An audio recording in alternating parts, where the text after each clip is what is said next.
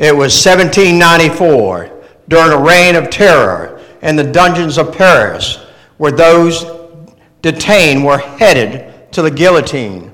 But on this particular night, an older gentleman who has been taken there began to roam. He began to walk among the people, looking to see if he knew anyone. And as he was looking, he couldn't believe his eyes. He looked again. He got closer to the sleeping young man, laying on the ground in that cold dungeon concrete. It was his own son, his only son. The father thought about the terrible ordeal that lay before them. Instead of thinking of himself, he thought, oh, how can I help my son? Then it dawned on him, they had the same name. I know what I'll do. Staying close to his sleeping son, the 3 soldiers came in and called his name. The father, jumping up, said, here I am. Come this way. Your name, Gene Simmons? That's me. 37? No, I'm 73. The soldier muttered, what a stupid mistake. The older gentleman was taken to the guillotine, where he died. So the sermon today is called The Wedding Invitation. It is also about someone who gave his life for another. My daughter Mandy gave me an invitation to their wedding. It even had conditions. I had to behave, and if you would have known me BC, before Christ, this was not going to be easy. She informed me also I had to be sociable. And finally she said, Dad, please, keep your opinions to yourself. I accepted the invitation with the coaching of my lovely wife, and I made it through. Not only did she back me and support me back then with all my baggage, she supports me now in my walk with Christ. And who doesn't like a wedding? Especially if it's a family member or a close friend. You get a little excited. You look forward to the celebration. You make the preparation no matter what at cost. At least that's what I was told. And what leads up to this special day? It starts with an attraction, a friendship. You're smitten by each other. You spend time together. You fall in love. There's a proposal, an engagement. It turns into planning and arrangements, and then the actual event of the wedding. If you've ever been through a wedding, the journey can be fun, exciting, laughter that can turn into struggle, time-consuming, tears, frustration, all this until that important date. It reminds me of another journey, that of our spiritual. Most important, though, through all this, is that you end up at the banquet on time, dressed for the occasion. Dear Lord God, you're an amazing God. You're a faithful God. I ask now that the words that are spoken here are your words, not mine. I ask that they will touch someone's heart to bring them close to the cross of Calvary. You're an amazing God. Pour down your Holy Spirit upon this congregation. And we give you all the glory, and hide me as you give the message. We praise you, Lord, and glorify your name. Amen. I want us to look at Matthew 21. We see that Zechariah, and that's what I love about the Bible, Zechariah, 500 years before the birth of Christ. And when we go to Matthew 21, 5, verse 5, it tells of the people of Zion. It tells of the people of Israel. Look, your king is coming. He's riding on a donkey. In verse 11, and this is the prophet, Jesus, who has come to be our king. The people gathered in the street. There was an excitement in the air. They laid the palms down before Jesus, but not all were rejoicing. Those who have rejected Jesus had a different reaction. The Savior I'm sure, was sad as he looked at the people. He known that they did not quite understand. Some say Jesus doesn't have emotion. Some say Jesus doesn't hurt. I beg to differ with you.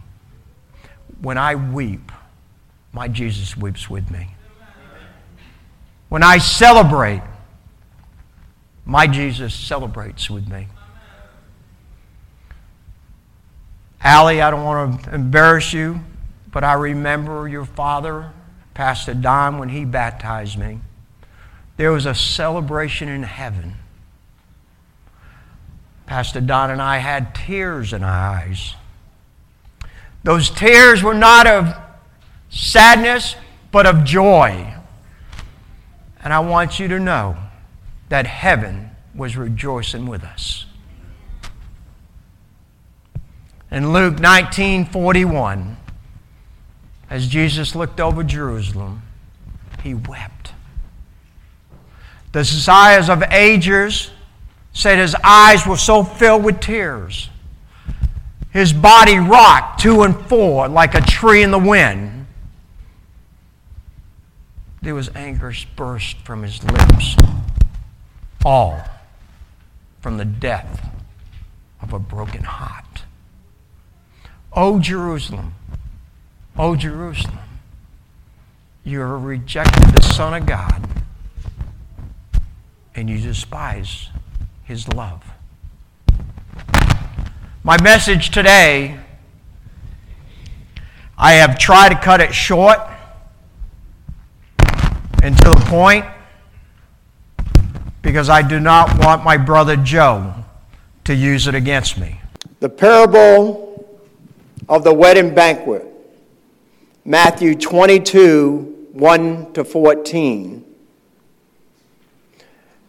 I was told as a young man to always trust, but to verify. So break out your weapons, your Bibles, and let me know when you get there. Matthew 22, 1 to 14. Amen? The way men and women are selected for the kingdom of heaven can be compared to a king who prepared a banquet for his son's wedding. In this parable, Christ is telling a story that people could relate to back then. Back in that history, they would arrange the marriage for his son or daughter. By the way, my mother arranged our marriage.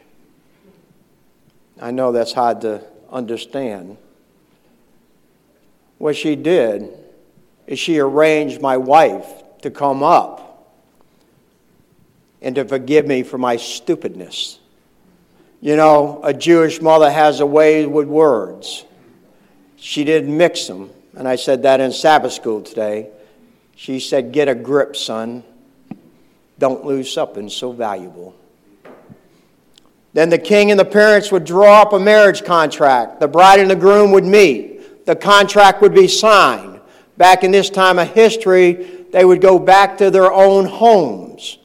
Even though they did not live in the same house, they were considered married at that point of the acceptance of the contract. They were separated, but they were united until the actual time of the ceremony. The bride would remain with her parents. The groom would return home and come for his bride without notice. Wow. That system back in this day reminds me of a system in the Bible. It's when you and I give our hearts to Jesus, we are partners. We enter into a marriage contract. Yet in a physical sense, we are separated, but spiritually we're united. Until the celebration, when we all get to heaven. And I love that song. When we all get to heaven. What a day of rejoicing that will be. I look forward to that day. I want to look at the spiritual meaning of this parable. The king is who? God, the Father. The Son, who is being honored at the banquet, is Jesus. The marriage arrangement is a union of humanity and divinity. The contract was completed and signed at the cross 2,000 years ago when Christ left his heavenly home to come to this world. He gave his life for you and I. I often think about that. I ponder it. The thought of Calvary, knowing he loved us that much. Jesus in this parable is comparing heaven to a wedding banquet that the king compared for his son, or that God has prepared for Jesus. He sends out his servants to remind those that receives this royal invitation to get ready for the celebration. Because soon, very soon, his son would be coming for the bride, and the wedding would begin. Back in this time, there was 2 invitations. We see the original invitation to let the people know about the banquet. Then there was another when the feast was ready. The wedding banquet for a Jewish family was a celebration. Friends and family would come from all over the country through the dusty trails. They wouldn't just spend a day together. They would spend days together. The king would honor the guests with an invitation. The guests would respond with a promise to come. That was the initial invitation. The lower the person's status, the more punctual that person was expected to be. It reminds me of a verse in Luke 7:47. He who has been forgiven much, loveth much. If you did not respond, it was an insult to the king. In the culture back then, it had a consequence with severe results. The same is today. Verse 4. Again, the king sends out another invitation, this time by other servants. The second invitation was standard procedure. This time it was telling them to come. The banquet was ready. The table has been set. The roast veal of lamb was ready. By the way, lamb was the chosen food of the Israelites. I never tasted it until I was preparing for this. And I was walking through Costco because a lot of times I go through there and I get my mid-morning snack. And believe it or not, they had lamb sitting out there. And I said, well, it was the Israelites. They liked it. It must be pretty good, So my palate began to water, and I was thinking, wow, I can't wait. So I took the biggest chunk they had. Whew. There were so many people, I didn't know what to do. I was looking for a corner. I guess the Israelites just didn't have roast beef with good old gravy or that fried southern chicken. Or maybe some imitation vegetarians. I didn't forget you vegans. Maybe some imitation scallops out there. I don't know. But the point is that the banquet was ready. Come and celebrate. The table is set. Verse 5. But those who had this special invitation, made light of it. And they went their way. The Jewish people, they didn't understand. They were looking in all the wrong, different directions, looking for a Savior of this world, someone to release the yoke of the Romans. They picked up their mail. They read the email, but they never returned the RSVP. They didn't take the invitation seriously. And they continued in their usual business of buying, selling, investing. They returned to their farms. They returned to their businesses of this world, their entertainment. They couldn't find the time to accept even an invitation from a king. They continued in the plans, what was important to them, and their everyday activity. Now, don't miss this. They were personally invited, and they refused. And this was an insult to the king. What was even sadder, it was his own people. They didn't recognize him. In John 1:11, his own people, his own family, the nation of Israel, rejected the initial invitation. When we look at the Old Testament, I think we can see how much God loved Israel, the Jewish people. When you look at Isaiah 43, 3 and 4, God speaking to the Israelites, I am your personal God. I am your personal king. You are precious in my sight. You are my witness. Back to Matthew 22, verse 6. Those who were chosen to deliver this special invitation or the message to God, chosen people, those who would tell of his coming, they were mistreated, they were even killed. The prophets in the Old Testament who delivered God's message, we look at Isaiah, Amos, Elijah, Jeremiah, and then we look at the disciples. Paul was beheaded. Peter was hung upside down as requested. Andrew said to be crucified in Asia Minor. Thomas was pierced by 4 spears. Matthew was stabbed to death in Ethiopia. James was stoned and clubbed to death. All for doing what?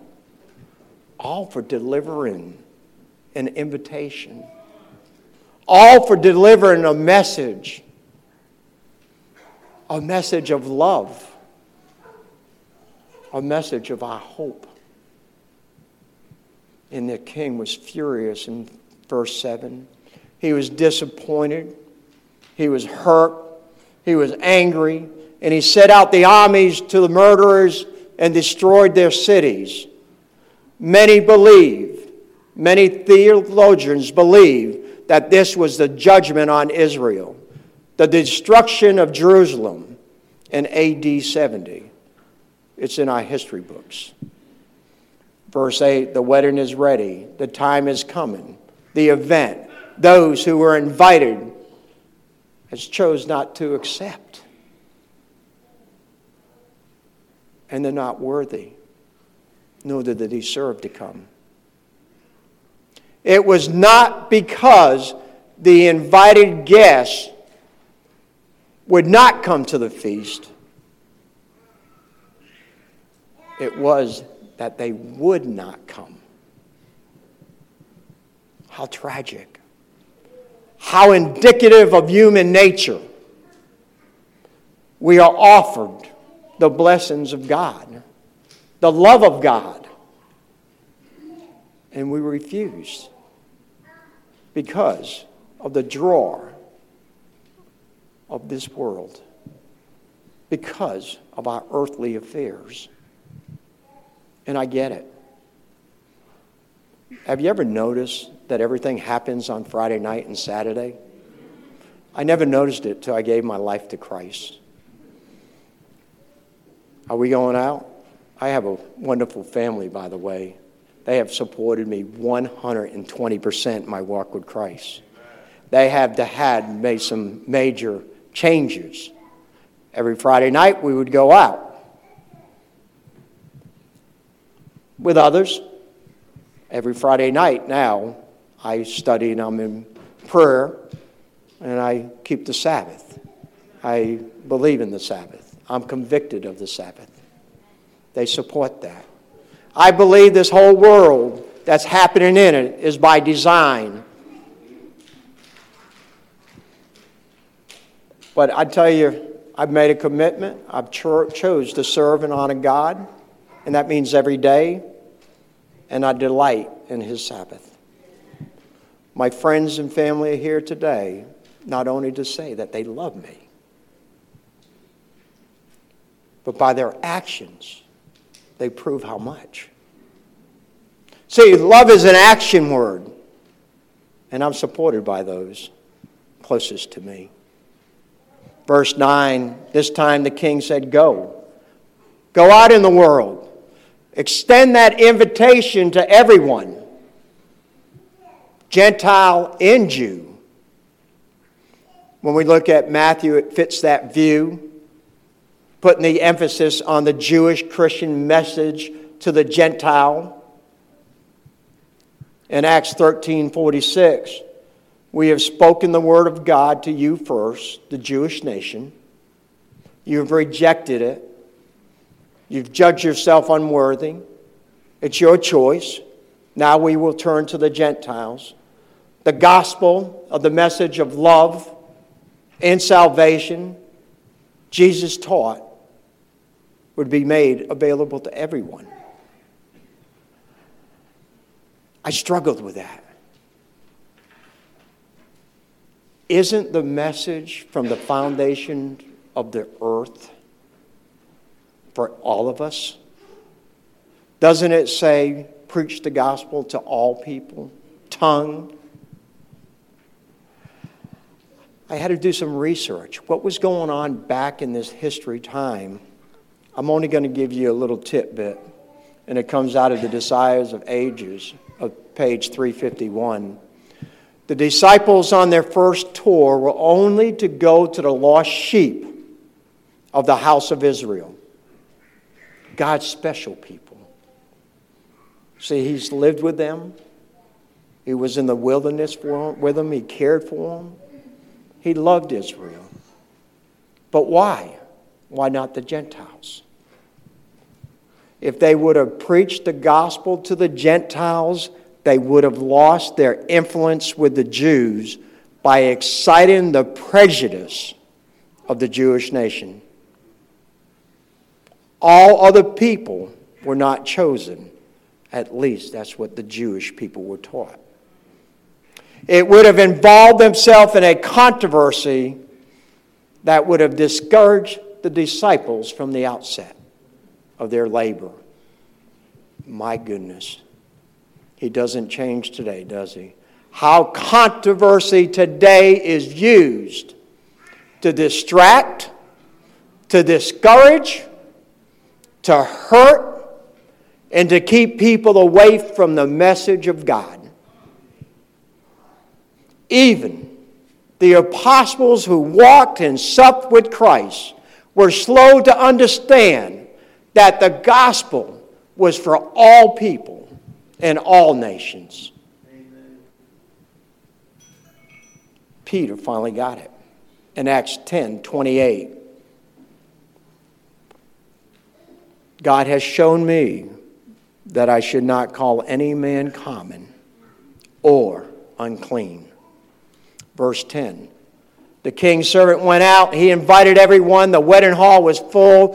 Family were there. Can you imagine friends meeting friends? Relatives. There was joy in the air. There was laughter. You and I also have an invitation to this banquet.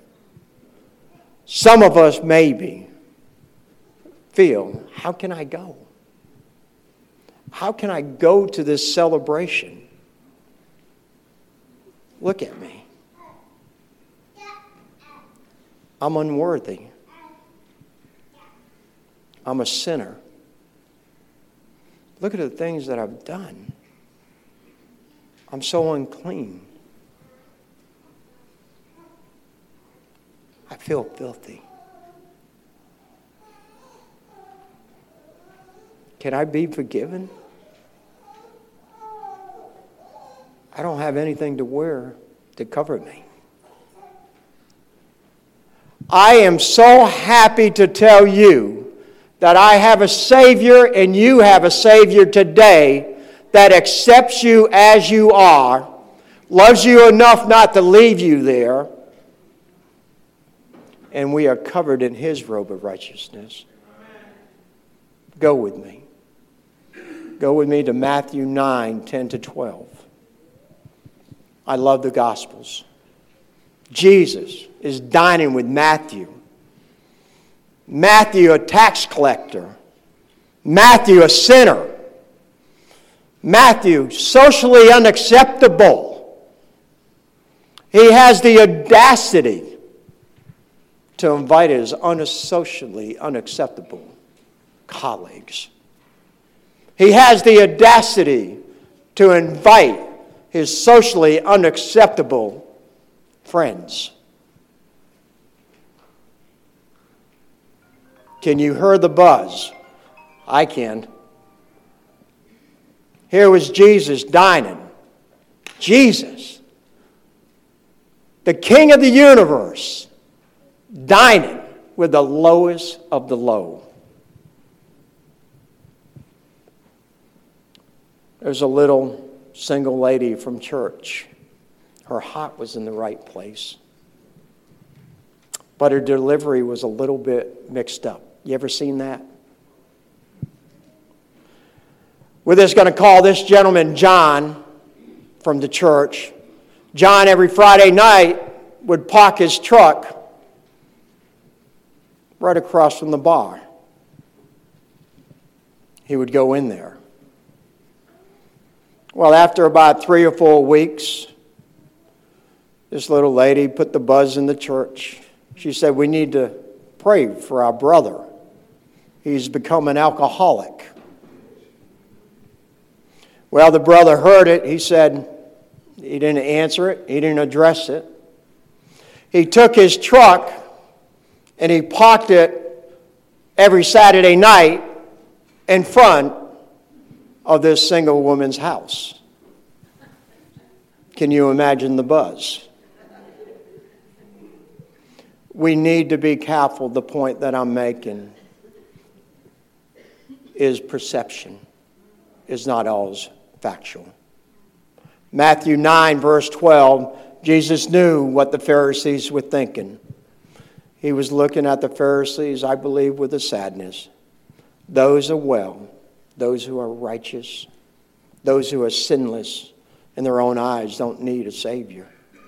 Only those who are sick, sinners, get a little mixed up, such as myself. I need a Savior. Luke 18, 10-13. 2 men, one a Pharisee, the other a tax collector. You know the story. The Pharisee stands up at his own righteousness. He declared, I'm not like other men. I'm not a liar. I'm not a cheat. I'm not unjust. I'm not an adulterer. I fast twice a week. I give tithes of all I possess. The tax collector, he saw himself unworthy. And he beats his chest. God, be merciful to me, a sinner. See, the Lord desires mercy and grace. Back to Matthew 9:13. Back. Now is the time to start our preparation for the journey to the banquet hall. And sometimes it is going to be smooth. Sometimes, I don't know if anybody did any sailing here. Sometimes it's easy sailing. I call it country riding. But sometimes it's going to be a city chaos. I don't know if you noticed the traffic in Tallahassee has gotten a little bit crazy. You're going to have rough terrains. It's going to be stormy. You're going to have trials. It's our choice to accept in faith with all the elements and all the trials for us to gather at the feast, not in our robe, but in His.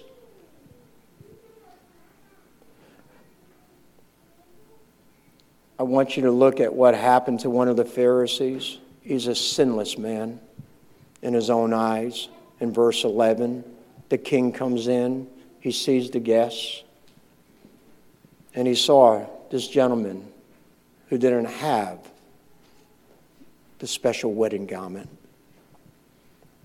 What this is implying, the king supplies the wedding garment. And he knows his own people. Is his righteousness, not our works. Is his righteousness is the only acceptable garment.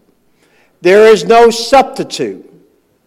No matter who you are, what education you have, how good you think you are, will not get you into the entrance of the banquet. Not even, and don't throw stones at me, if you keep all the commandments, if you don't have that personal relationship with Christ. Because without the robe of Jesus, you are not covered. And the man was speechless. Don't miss this. This man was given the opportunity to wear the garment supplied by the king. But he decided his garment, his works, was acceptable. His garment was suitable, and it would carry him to the celebration, the banquet, in the wedding feast. Verse 12. How did you get in? Are you not being a little presumptuous that you could look good in that knockoff robe? That in itself was not the offense.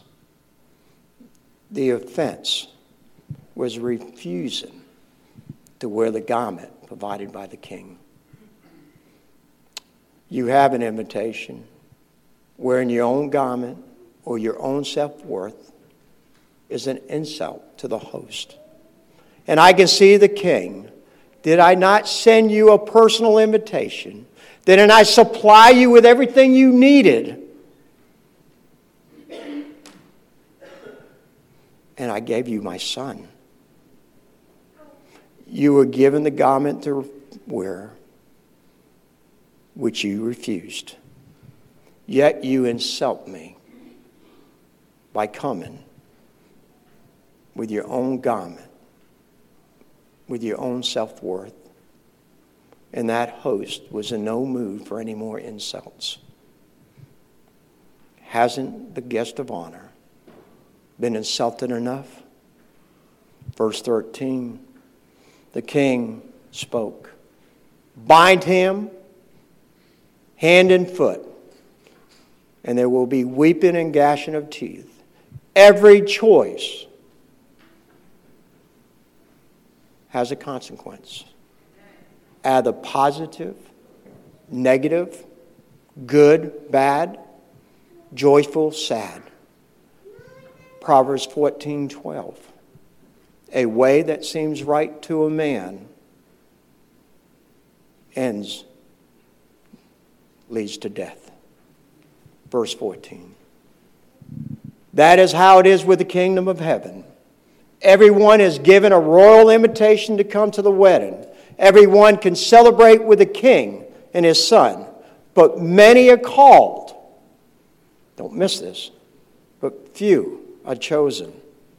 I had to think about that. And then it dawned on me. Chosen here is in the content of accepting. Few accept once they see the cost. Let me break it down. My wife likes her purse. She'll probably never come back. I've been picking on her. But she does. She likes her purse, and that's okay. But she likes the real deal. Well, I'm kind of frugal, I think. And I found one just like it.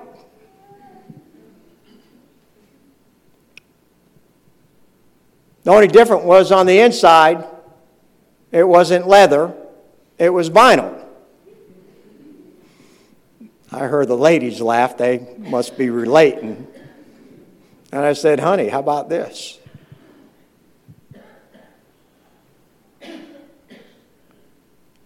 Here's the point. You could not tell it was false or faked till you looked on the inside. All things of value has a cost and is real on the inside and the outside. See, our only hope lies in Jesus Christ. In John 14:6, I am the way. The cross is the way to the salvation. Christ paid for the robe with his righteousness. It was by his death. It was by his sacrifice. The garment to the banquet, don't miss this, are not put on by anyone after he enters the banquet. That tells me the investigative judgment is clearly going on now. All who enter will have a robe of Christ's righteousness. No robe will be half washed. No robe will have vinyl on the inside. All will be pure, spotless, and made white in the blood of the Lamb. It's when we give up our self-sufficiency, our own self-trust, in exchange for the life of a faithful obedience to Christ. And that's our only hope. Our only hope is a personal relationship with Christ. You remember the story of the father who gave his life for his son? And when his son woke up, he wondered, why? No one has come for him. He waited until this gentleman approached him. And he told the story of the older gentleman who was sitting by him on that cold, dungy dungeon last night. He told him he stayed right there with you, right beside you, until they called your name. He responded. He went to death for you. It was just 3 days later, the ringleader of the great reign of terror was himself taken to the guillotine, bringing his reign to an end, 1794. I don't want you to miss this. The young man was able to walk out alive, not because of what he has done. He owed his life to the one who is willing to take his place. And this is what Christ has done for you and me. In Isaiah 53:6, our scripture reading, all, it doesn't say one or two. It says all are like sheep, have gone astray and turned to our own ways. But it doesn't stop there. It says, the Lord laid on him the sins of us all. When our name is called,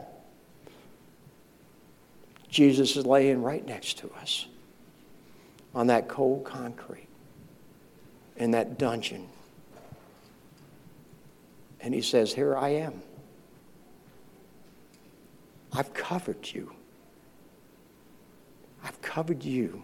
I've covered your sins and my righteousness. I gave for my life for you. You're mine. See, we have a personal invitation sent by our Savior Jesus to the celebration. The Father, and I don't understand, sent His Son in our place for what we deserve. He was willing to die and take your place and my place on the cross of Calvary. The question is, are you willing to accept His invitation? Are you willing to give your heart to Him? He gave the best He had for us. He gave His Son. And He's longing to celebrate with you and I. There's nothing more He desires than a relationship with us. Nothing more than He wants than a personal relationship. But you have to choose. You have to accept.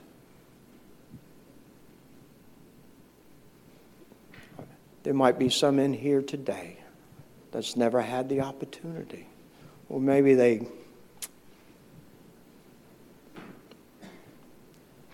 struggle a little. You know, maybe they've gotten sidetracked. Maybe they lost their way. Today, I ask us to bow our heads and close our eyes. Everyone, to bow your heads and close your eyes. Those with every eye bowed, every eye closed, and every head bowed. Those who've kind of lost their way a little bit, just raise your hand and say, Lord, I want to make that commitment. I want to be with you in that celebration. I want to be by your side. I'm a little mixed up. Just raise your hand to show that you're our sister. Amen. Amen. Amen. Amen. We've all been there. We've all gotten strayed. We're all like sheep that's gone our own way. But we have a faithful God. You can put your hands down. I ask the Lord to pour out a special blessing for each and every one of us today. Let us stand as we sing our closing song.